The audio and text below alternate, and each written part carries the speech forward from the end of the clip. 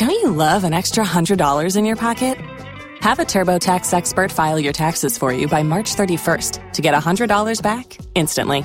Because no matter what moves you made last year, TurboTax makes them count. That means getting $100 back and 100% accurate taxes, only from Intuit TurboTax. Must file by 3/31. Credit only applicable to federal filing fees with TurboTax full service. Offer can be modified or terminated at any time. Blog Talk Radio. Hey, good morning, Blog Talk listeners. Tom Hayes and Rebecca Tripp. How are you this morning, Rebecca? I'm excellent, Tom. Boy, this is fun. This is getting to be a regular thing. What a great week last week, huh? Oh, we've had some wonderful guests. Wonderful guests. Amazing. The word is spreading. Eric. Mm-hmm. Oh, Eric, I'm telling you, that show about the UFOs, and then somehow I was led to some things on YouTube, and to see those things actually becoming more prevalent right now. And I think you mentioned the same thing. Yes, there seem to be more sightings right now than they've had in a while for some reason. And I think there's a lot of really interesting things coming out about possible disclosure that, things that the governments know about UFOs could be coming our way. Interesting. Yeah, I mean, with everybody having access to cameras on their phones these days, it's pretty hard to have just a sighting when they can actually demonstrate, video footage showing these craft. It's pretty crazy. Which leads us. What's that? Well, just last week they videotaped a sighting over the Bronx, New York, in the daytime. Yeah, that's right. That's right. Mm-hmm. Yeah. Mm-hmm. Well, the thing that, of course, the object of what we're doing here, and the title is Upbeat. We want to keep everything upbeat because you and I have had some experiences in life that kind of have transcended what the normal experience is, even for us. I mean, you had a healing of ovarian cancer when they told you the only way that they could heal that was to actually operate, and you went to a Christian Scientist, and you were healed. And you've had many healings. And then also you encountered UFOs. I've encountered UFOs. And I've had my own transformative healing experiences. So with those things, in fact, we were talking a little bit before the show, and I talked to somebody about, my recent realization about the difference between faith and trust, and that trust is much deeper than faith, because when you trust somebody or something, it usually involves a transaction, a relationship where you actually give something of yourself to them, whether it's money. I like to use the example of a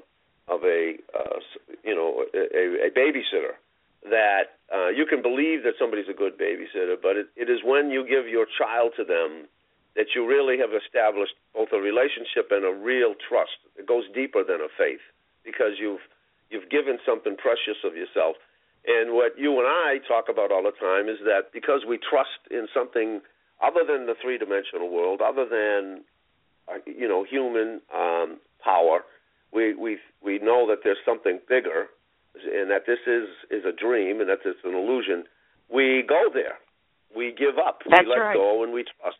Mm-hmm. And we let go and trust. And I love this, the fact that I wanted you to do this series with me, because one of the things that I marveled at was, why did the old adage, the teacher will arrive when the student is ready. And you found that throughout your life. Absolutely. I've met one teacher after another, and at just the right time, usually. They always show up at the right time. Yep. Mm-hmm. And it is when we're ready for the next phase. And I was, blessed in my 20s to be searching through the radio, and I had gone to an all-Catholic school which taught us, it was required that we take philosophy and theology each semester, which turned out to be the real meat of and I think the reason I went to that school, I didn't want to go there, but I applied to others, but it was the only school I was accepted. And as it turned out, it gave me a foundation of at least problem solving and looking at the world. Once I read Plato's Republic and understood what he was talking about, form, and it was the beginning of creative visualization when he said anything that shows up in the material world first has to exist in the spirit world. Mm-hmm. That's the ideal form. I mean, it comes to be, from thought. There's nothing here that arrived from what man has created that wasn't first a thought.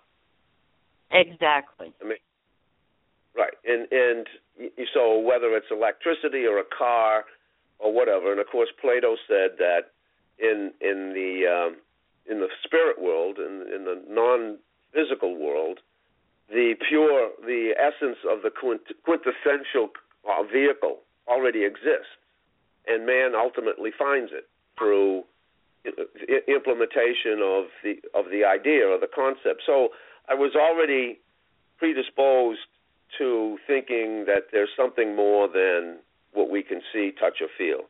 And then I found Alan Watts, who said, one day I'll never forget the first words I heard from him was, "Who do you think you are?" And I'm like, what's this guy talking about? Who do you think you are? Where do you begin and where do you end? He said, do you think you end at your fingertips? He says, Western man's problem is he thinks he's an ego wrapped in skin, and that he's totally separate from his surrounding and his other people, and it's all about him. And he says, tell me how long you could exist without food. Tell me how long you could exist without water. Tell me how long you could exist without air. Tell me how long you could exist if the sun decided to fall from the sky, or burn up. He says, so who are you? And so that began, and I had never heard that in 4 years of Western philosophy and theology. I had never heard this worldview that we are not separate. We are, as he calls it, egos wrapped in skin. We are not egos wrapped in skin. We are products of the universe. We're products of the earth. So I found this great. I've listened to this a couple of times. I remember even hearing it 40 years ago when he talks about cause and effect. So this is a pretty heady interview lecture he actually gave. And, it's fascinating because you can hear him writing on chalk and all. If you let your imagination go, you can almost imagine yourself in the class and watching this eloquent and, erudite, amazing teacher with his great voice and his amazing laugh. So what do you say? We can jump into it? Sure, I'd love to hear it. Let's go. Okay, here we go. Well, now you know that one of the great problems that has arisen out of the Western study of Indian philosophy, as well as out of the tradition of Western philosophy, in relation to the whole problem of illusion, is the question of what is called in the technical jargon of Western philosophy, subjective idealism. This is the theory that all reality is mental. And we have to start by making a clear distinction between subjective idealism and solipsism. Solipsism is the doctrine that you are the only person who exists, and everybody else is your dream.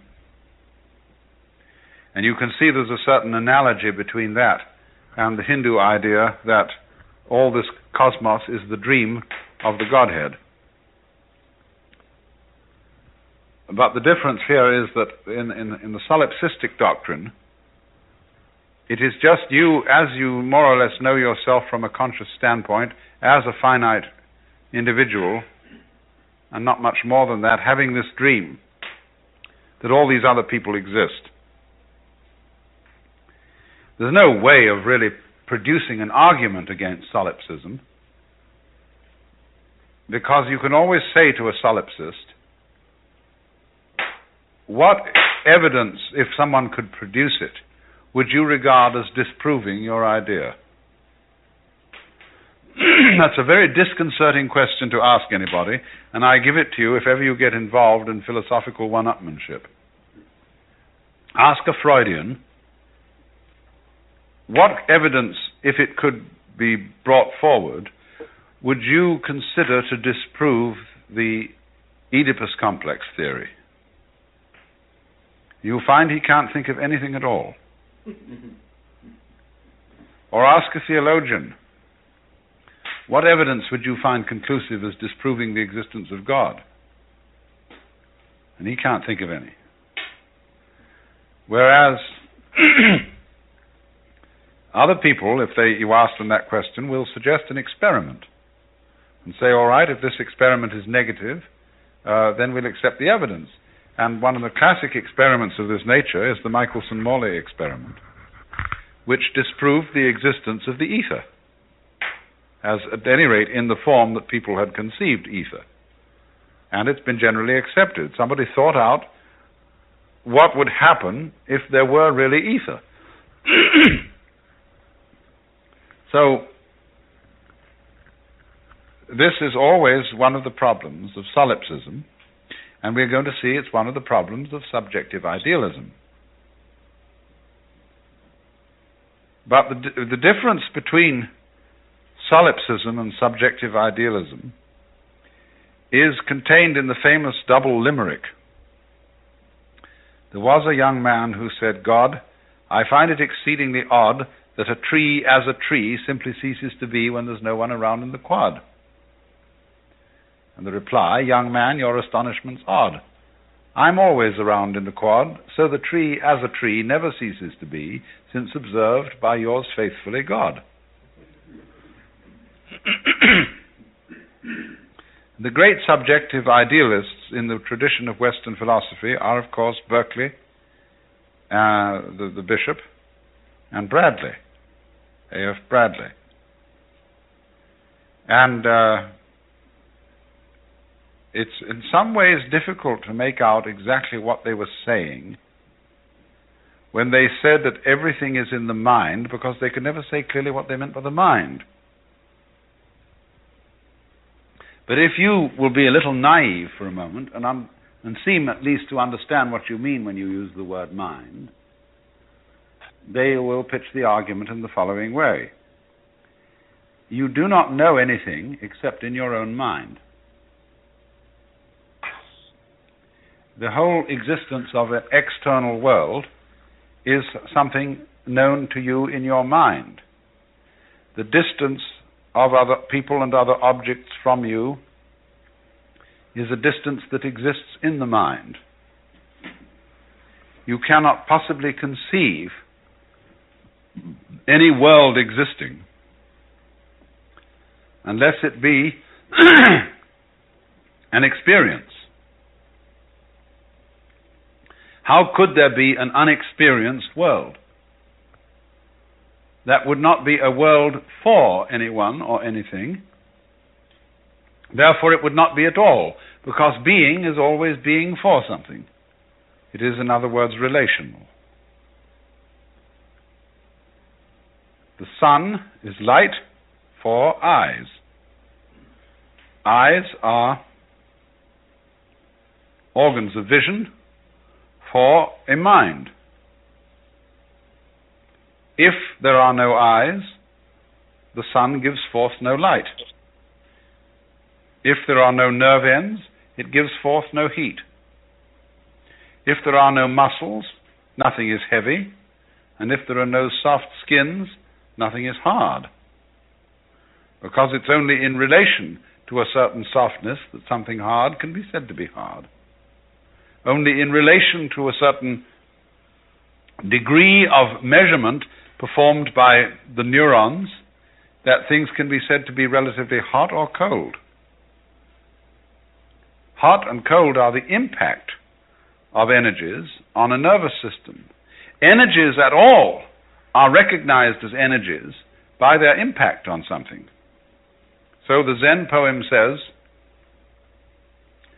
the tree manifests the spiritual power of the wind, the water, the miraculous energy of the moon. So the tree is waving. And we wouldn't know there was any wind around, you see, unless there were a tree or something like it to wave in it. And in the same way as the moon, when the water ripples, breaks up into 1,000 fragments and shimmers all over the place, you see, we wouldn't know that the moon had this miraculous power to duplicate itself, to triplicate, quadruplicate, multimillionaire itself, were it not for the water. So these are the foundations of the idealist theory. You must distinguish between philosophical idealism and ethical idealism. They're two totally unrelated ideas.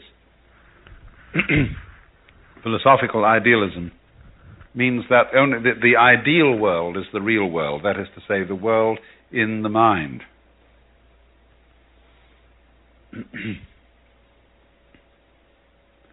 Now, the theory... There we go. Pretty powerful stuff. Even for, it's funny because listening to this, and of course I tried to upload the entire lecture, but my Blog Talk program would only allow me to break it up. So I broke it up, and good, because I think this first 8 minutes is a pretty difficult thing, especially, we've talked about this a million times, is, and he talks about the dream. Here again, we were talking about this before we started the program, and he's making hairline distinctions, it seems, between what the Hindus believe, that yes, it is all a dream, etc., and where Western philosophy is seeming to go, that it is in the mind and that it is all an illusion. But he seems to have, can you pick up the nuances of what he's saying? Well, and then he says, but what is the mind? You must define the mind. And I like the term subjective idealism. That's a good one. And what in my teachings and my understanding at this level that I'm at, which isn't, I'm somewhere on the path, I don't know where exactly, but I like that term, subjective idealism, because what I teach myself to do is to go into my subjective consciousness, and as the Course in Miracles and as Christian Science and, many of the Eastern philosophies like you referred to talk about, we are creating it in our own subjective consciousness, whatever our world is reflecting back to us. And so we can make it a happy dream if we choose. But it's interesting the way we run into these obstacles along the way. And sometimes it's very difficult to get to the place that we really want to be, even though we keep, going into our subjective consciousness and visualizing and feeling and expecting, things to happen, and sometimes we still feel blocked. It's very interesting. It's still challenging. You can study these things and make tremendous steps forward, but there's always something else to work on. It never ends as long as you're here, I think. But he's brilliant. When we had our talk with Debbie Toomey last week, she made an extremely valid point that it's a mystery and no one will figure it out. And we're no one will. Exactly. And I think he's so erudite, he's so learned, he's so brilliant. And what I think later on we'll hear when we continue this lecture, what he's saying is you just can't, excuse me, you have to have, there is a reality, and I think he's agreeing with it, there is a reality bigger than what we see. Right. And I think many people that have the awakened experience glimpse it. Some people stay there longer than others. Sometimes it's just a moment for people. They just, see everything from a completely different perspective, and they realize that it's beautiful. There's another reality right here amongst us that is very idealistic. The subjective reality that we can go into, where we can create, is part of that. Like they say, the kingdom of heaven is within. Well, yeah, right. And, we both studied the Course in Miracles, and what I found fascinating was the part that said, if you're looking at a screen, you're in a movie. And if you're looking at a screen and you don't like what's on the screen, you're crazy to go up to the screen and try to alter the movie that's being played on the screen.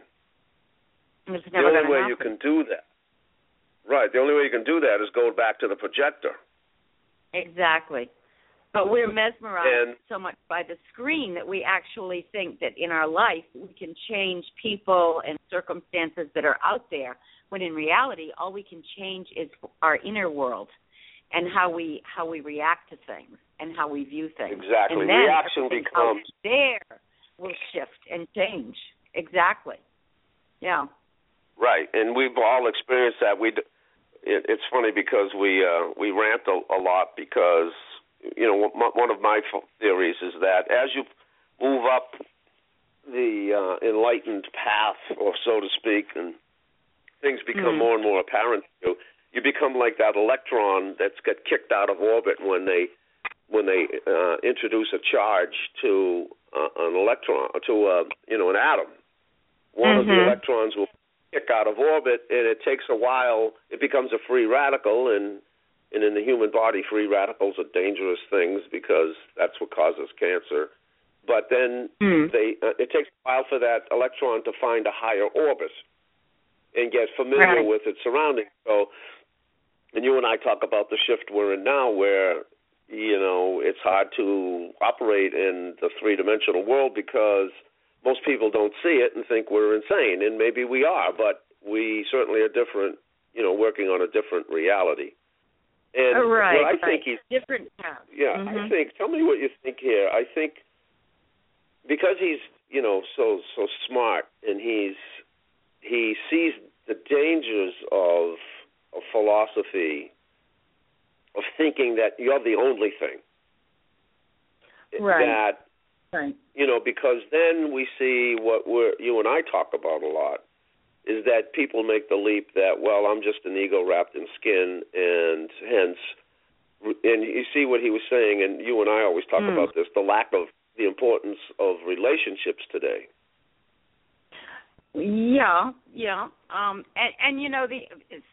Another thing about awakening is, as a person awakens and goes further along the path, it does become harder and harder for people that have even been very familiar with their whole lives, as we're seeing, to relate to them, because they are not on that path. They are going totally in the direction of the three-dimensional world and buying into the programming of that, where the ones that are awakening are going, wait a minute, it's time for this planet to wake up. We can't keep going in this direction. We're on a precipice.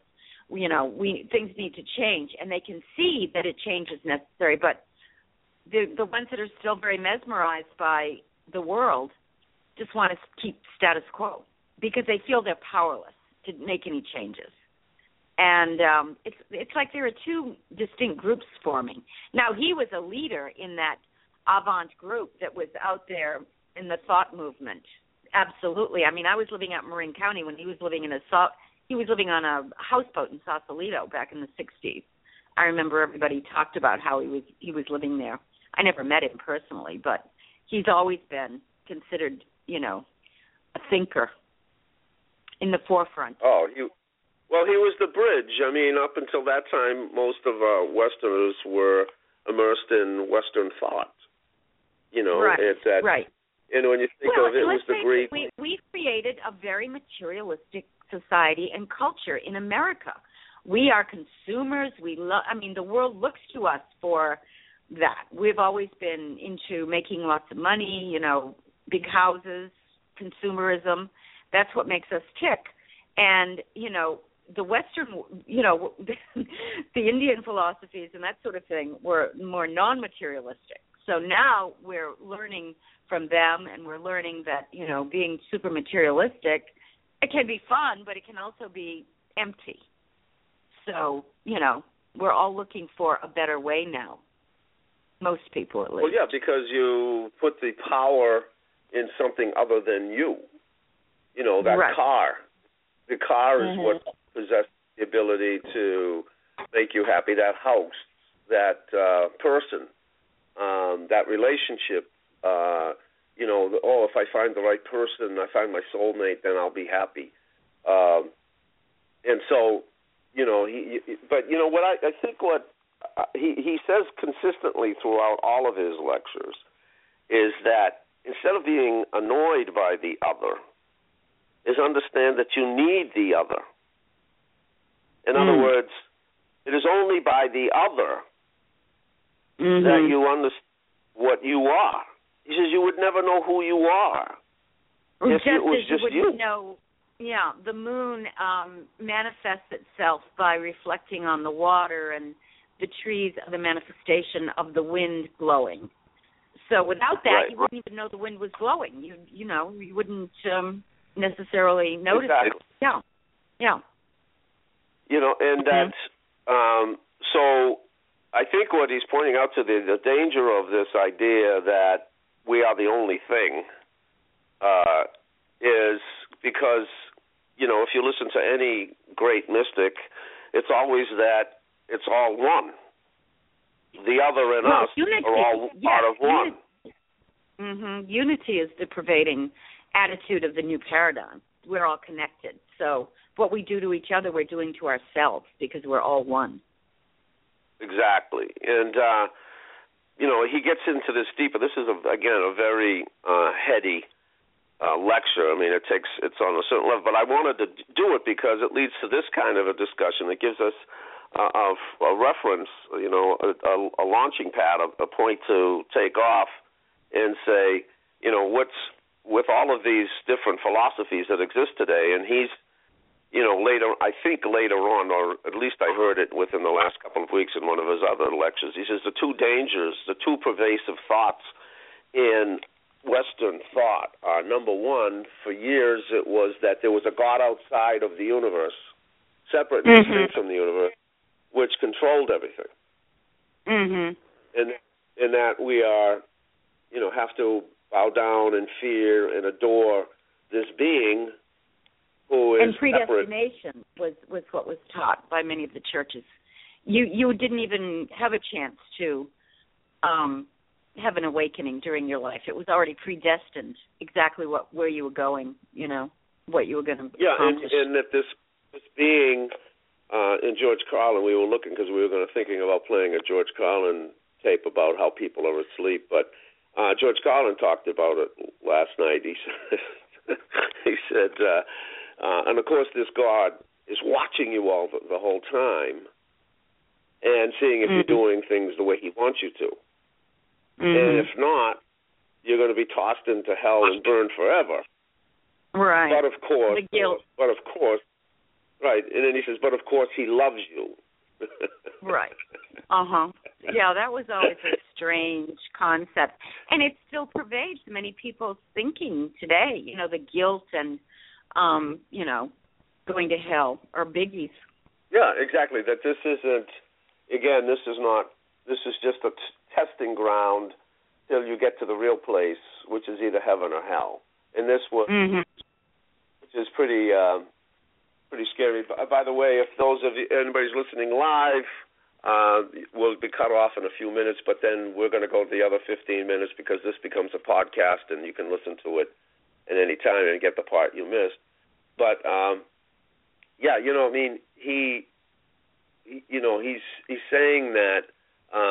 So there's the danger of that philosophy. And then he says, along came Newtonian physics, which basically said that the world is a cold and lifeless place with all of these rocks orbiting around a gaseous sun, and everything is mechanistic, and we're merely objects in this mechanistic world, and we're all powerless to the whims of this crazy world. with explosions and everything. And any time, we're totally powerless and we're totally material. And again, this idea of separation. Mm-hmm. And I think, and this is why I wanted to do this lecture with you, and I think what he's saying here is that you have to be conscious of the fact that you're in a relationship with the world. The whole world. The universe. The whole world. Yes, exactly. The universe. That there is indeed a universe. Mm-hmm. That it is not all subjective in the sense that only I exist and this is all an illusion. I mean, in that to me is what he's saying. It's not that far off because the Hindus know it is all a dream. That this is, if it were real, it wouldn't change. In other words, everything is changing in every second. So the world, our reality, is different from one second to the next. Exactly. It's always changing, and consciousness is really more and more. The scientific community even is talking about consciousness and how it affects everything. They've done these studies in quantum physics where they realize that when you observe something, it changes it. These tests that they've run, waves, particles, it's all very, very, very interesting now because the scientific community is even aligning with many of the things that he's talking about and the mystics. Right. And they're realizing that the world is not what it appears to be. And, I mean, they've even gone so far as to make the statement, matter isn't real. Planck, who was exactly. Nobel Prize. In the Course in Miracles made that very clear. I mean, right from the beginning it says, look at that table. Christian you don't Science know what that table... Same statement. Matter is unreal. The real and eternal is the spiritual dimension, and that's where everything comes from. Everything that's manifested in the physical world came from the spiritual dimension as a thought that was ultimately put into physical form. And what is matter? It's frozen energy, I guess. It's well, he just that's again why I selected this lecture. As we hear in our next podcast, you will hear him talk exactly about this. That it is, and he starts to allude to it. That he's saying. I think what he's saying at this point is there is energy, and you're part of it. Mm-hmm. And so to think that it's only you is a little, is kind of off the mark in that you have to understand, and, he talks later on, he says, you have a choice later on, and it's what we discuss all the time. You have a choice to either acknowledge this energy and surrender to it, or live a very frustrating life thinking that it's only you against the world. Oh, yeah. Yeah, I remember living like that when I was in my early 20s, and it was a very unhappy state to be in, very frustrating, very lonely. I just, because I hadn't seen any indications that we were connected to this source energy and we're part of something much bigger. And once that shift took place, everything changed. The inner peace starts to come. You start to realize that you can find solutions and you can work things out, and it's all good. And I like that term, subjective, what did he call idealism. it? Subjective idealism. And because if your basic premise is it's all good, then no matter what happens, even if you have a little upset, a setback, it's good because it's putting you back on the path that you're supposed to be on. Because ultimately, it's idealistic. It's happy. It's good. You can have a happy dream. Right. And when you start to, as you and I have discussed, when you start to realize, and I think it's that what we term as negative is only the other side of positive, that both of them come together. Right. And, this is what he's starting to allude to, is saying that the wind and the tree have a relationship. Right. Right. And the water and the moon has a relationship. What I thought was interesting about that, he's right. You know, the moon will light up. I live right across from the water here, and the moon will light up the entire bay. But that moonbeam only comes to me in my observation, because I'm here to observe that thing. I noticed this one night as I was driving along the beach, that little narrow beam followed me completely where I was. Yet the moon was, in other words, it should seem that the moon just diffuses its light over the entire bay, and you would just see an entire bay lit up. However, you see that line, that reflection, that goes in a straight line right across the water up to the moon. And it followed me. And I said to myself, wait a minute, that perception of the moon as just a one lane of light following me would not be if I weren't here. Right, exactly. So you had to be here for that to happen. And that is consciousness. Right.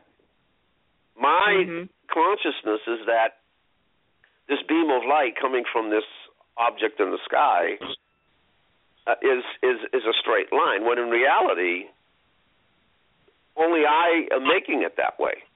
My presence gives it that appearance. You know, just as I read something about consciousness, that a tree will fall in the woods. That's going to happen. But it will not make a sound. It will not make a sound because unless there is an ear which has the ability to take those vibrations and translate it into sound, it's not sound. But I liked his little limerick about the tree, because God is still there. The tree does stand in the forest. There's something is observing it, be it man or God. Exactly. And because we're all, you know, and he says it many times, he said Jesus wasn't lying when he said he was the Son of God, because we're all the Son of God. Right. Yeah. And they say for about 300 years, people that heard him after he spoke got that. But then that it was taken out of the teachings and the churches, and, you know, people were turned more into slaves than these divine ideas that have dominion, and the way Jesus taught them. And, you know. Well, he has this great term, pedestalize, and I had never heard it before.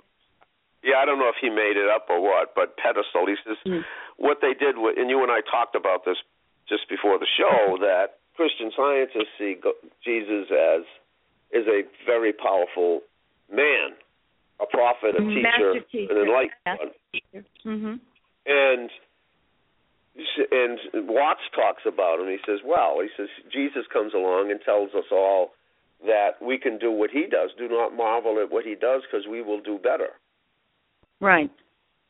And so Watts says the problem they had with Jesus, what are they going to do with this guy Jesus, who's talking about being a son of God? And so, because we can't let everybody know that they too are the Son of God and that they have all these powers. So what do we do to them? We kick them upstairs. He says we pedestalize them. We put them on a pedestal. Oh, I like that. That's interesting. Yeah. In other words, we put Jesus on a pedestal. Yeah. And then so that he's the only one. Exactly. And you become the miserable sinner who can never attain that in this life. You have to wait until the afterlife. But the reality is, we can work out our salvation while we're here, and we can experience the kingdom of heaven while we're here, because it's an inside job. It's not out there, it's inside. And it's the shift. When you can shift your thought to what you desire to think about rather than what's being forced on you from the outside, as if you're just reacting. When you become non-reactionary and you become the observer, you are in the driver's seat. And that's when you free yourself. And that's true, and that's what yesterday I was talking about. I'm in a situation right now where there's a little negativity going on, and my mind, it was a very unusual day yesterday because my mind is working the way it used to with all of these negative thoughts, and I was falling into them. And I noticed I could feel my body, the chemistry in my body reacting, when it was toxic. Right. And so then but that's when, you're right, this idea of the observer steps in, where you become conscious of it. You can actually neutralize the negativity, and that's what Jesus could do. They woke him up and said, what are we going to do? There's a terrible storm. We're all going to die. And, he looked at them and said, oh, ye of little faith, and he calmed the storm. Or they needed money, and he would find it, or they needed food, and he could manifest. He could solve the problem because he faced out the fear. He never had the fear. He had dominion. Right, and as the Course in Miracles says, it's either fear or love. Exactly. And that's those are the two choices, and there's always, always, always one problem: separation from your source. Exactly, and the divine love can always solve it. Right, and I think this is what Watts is saying here, that the trouble with thinking that you're the only thing is that you cut yourself off from the power. There's separation. Anytime there's separation, unlike what Americans think today, that independence, which is the big battle cry for everybody, independence, not interdependence. And I think this is what he's making We've always taught competition, going right back to school, competition, games, cheerleaders, players, competition in business, competition. Competition is actually very wasteful, and it's not unity. Honestly, I thought when the airlines hit 9/11, they would all get together afterwards, because I was working for United Airlines at the time. I thought they'd all get together and say, you know what, this doesn't work. Let's all work together now and be happy. No. It just doesn't work that way. Right. And there's a term, it's a German term, I can't wrap my tongue around it. But it's a philosophy, and it's come into vogue right now, which basically says the only way that you can really be happy is not so much that you acquire something and you gain, but that in the process somebody else ends up with less. So the disparity, it's I'll have to find it. It's a German word. In fact, I saw it.